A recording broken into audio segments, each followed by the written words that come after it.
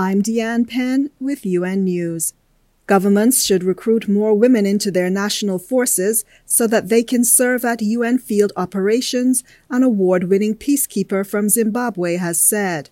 Major Winette Jarare is the recipient of the 2021 Military Gender Advocate of the Year Award presented by the UN Secretary-General during a ceremony on Thursday in observation of the International Day of UN Peacekeepers.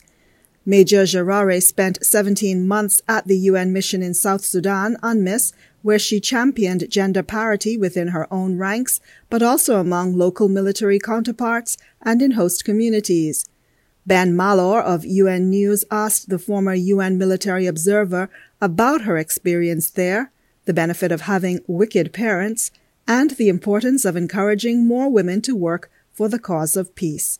I was selected by my office to be the gender focal point officer. So as the gender focal point officer, one of my tasks was to encourage the patrols when going out for patrols. I was to encourage them whenever they go out for patrols. They were supposed to interact with the community leaders, with the military leaders, and discuss issues to do with gender equality. And what did you find in South Sudan? How were men and women, what the role of men and women, and your efforts to promote gender parity?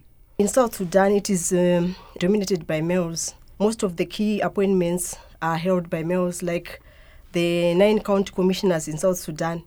All of them are being held by men. And when you go to the military, the division commanders, all of them which I met are men. And there's few representation of females. So it was an opportunity to try and encourage them to also include women in all their activities. And it was also an opportunity to encourage them to promote women in the military and to also include women in positions of authority. Why was it important to do that? What motivated you to push that women must be included? In conflicts, most conflicts, women and children are the most vulnerable people. So it was good to encourage them so that they will also know, like when a lady goes for a patrol, if a lady interacts with a lady, it will be very easy for the lady to gain trust from another lady. And it will be also easier for a lady if they see me talking to them, they also emulate and they also wish if they become on a position of authority like myself. How was it at first when you tried to push to have more women representation for gender equality? How difficult was it? At first, it was very difficult. Like when you go out for meetings, you would see that the meetings will be only with male. And if you are the only lady who went out for that patrol, you'll be the only lady. So we're trying to encourage them to involve women whenever they are having meetings with the United Nations. Afterwards, what changes did you see? When we went to another meeting in a place called Military Cantonment, we encouraged them to include women, and we were fortunate that day that they made us to interact with their women officers, and it was a plus on our side. And during your work in South Sudan, what was the most rewarding part of your peacekeeping mission in South Sudan? The most rewarding part was when we encouraged the UNMISS, the United Nations, to construct dikes. Like in November 2021, there were floods in South Sudan, and it was so very bad. The houses were underwater. So when I went for patrol with my colleague, we saw that the houses were submerged in water. And when we came back, we wrote a report and encouraged UNMISS to contract the engineers to construct dikes around the Bentiu town so that they would stop further displacement of people. During your time there in South Sudan as well, what was most difficult for you as a UN peacekeeper? The most difficult part was staying away from my family. You know, as a mother, you need to be with your family every day. So staying away from my family was the most challenging part.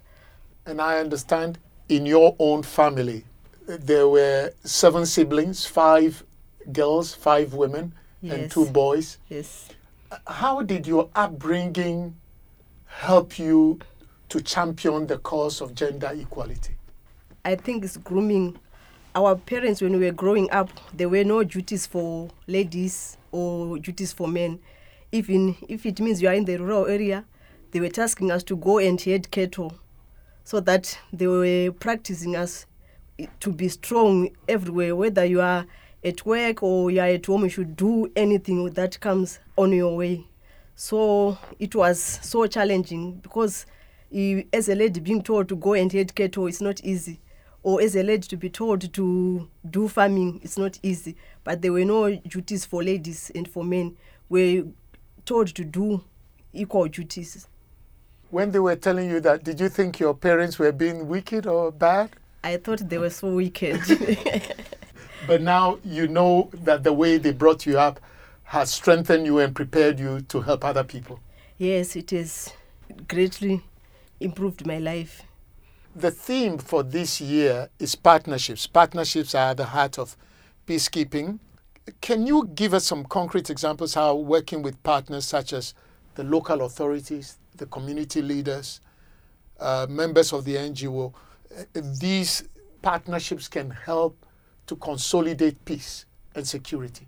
Thank you so much. For the local partners, we were working with the South Sudanese People's Liberation Army in opposition and South Sudanese People's Defense Forces and the local authorities. We're working with them to ensure that there is peace in South Sudan. And we're also working with the NGOs like World Health Organizations and some other non-governmental organizations. It was very difficult, because working together with different stakeholders is not very easy. But we managed, because we're preaching the same gospel of peace. So it was challenging, but we managed, because most of the NGOs and the local authorities were eager to work with the United Nations. So you would say partnerships are very important if we are going to achieve peace and achieve security? Yes, partnership is very, very important, because you cannot work in isolation. You need to be working together with other stakeholders. With your experience as a female peacekeeper from Zimbabwe, what would you tell government or leaders to do so that we can see more people like you in the national security services and also in UN peacekeeping? I would encourage them to recruit more ladies in their armies or in their states. And I would also encourage them, like the troop contributing countries, to have more slots for women. As currently, as you can see, that it is dominated by male peacekeepers than female peacekeepers. So I encourage them to include more slots for women in the United Nations. And on this Peacekeepers Day, what would be your message to the world? My message to the world is maintenance and sustenance of peace is of paramount importance. So everyone should ensure that there is peace across the world. So I would say peace begins with you, peace begins with me, and peace begins with all of us. Together we can make it.